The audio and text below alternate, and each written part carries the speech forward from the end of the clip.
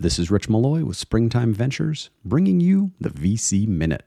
Quick advice to help startup founders fundraise better. If you've been enjoying the VC Minute, do me a favor. Pop into your favorite podcasting app, give it a thumbs up, give it 5 stars, give a quick rating. I'd be so grateful. Thank you so much. This week on the VC Minute, we're going to talk about things you shouldn't say to investors. I've been asking founders for a while now, where do you see your company in 5 years? The answer I hate to hear is, we'll have an exit by then. Okay, hold on. You and I both know that I have a fiscal responsibility to my investors to return multiples of their capital. And I do that by having liquidity events from my investments. But if you think that telling me that you're going to sell your business in 5 years is what I want to hear, you've got it wrong. Angels want to hear about this, but not VCs. And for me, it actually throws up 2 major red flags. First, startups are hard. Really, really hard.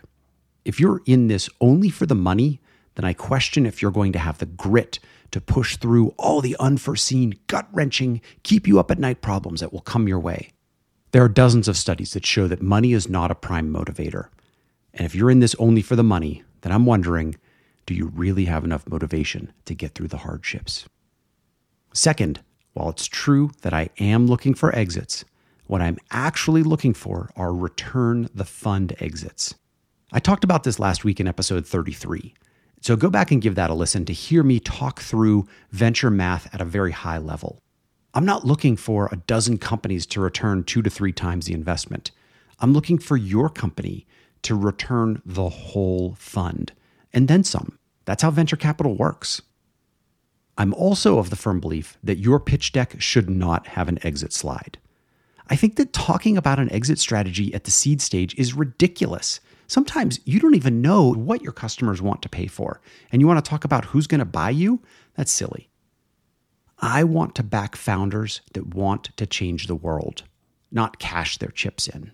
I strongly recommend that you don't talk about exits, that you talk about the future that you want to build with your business.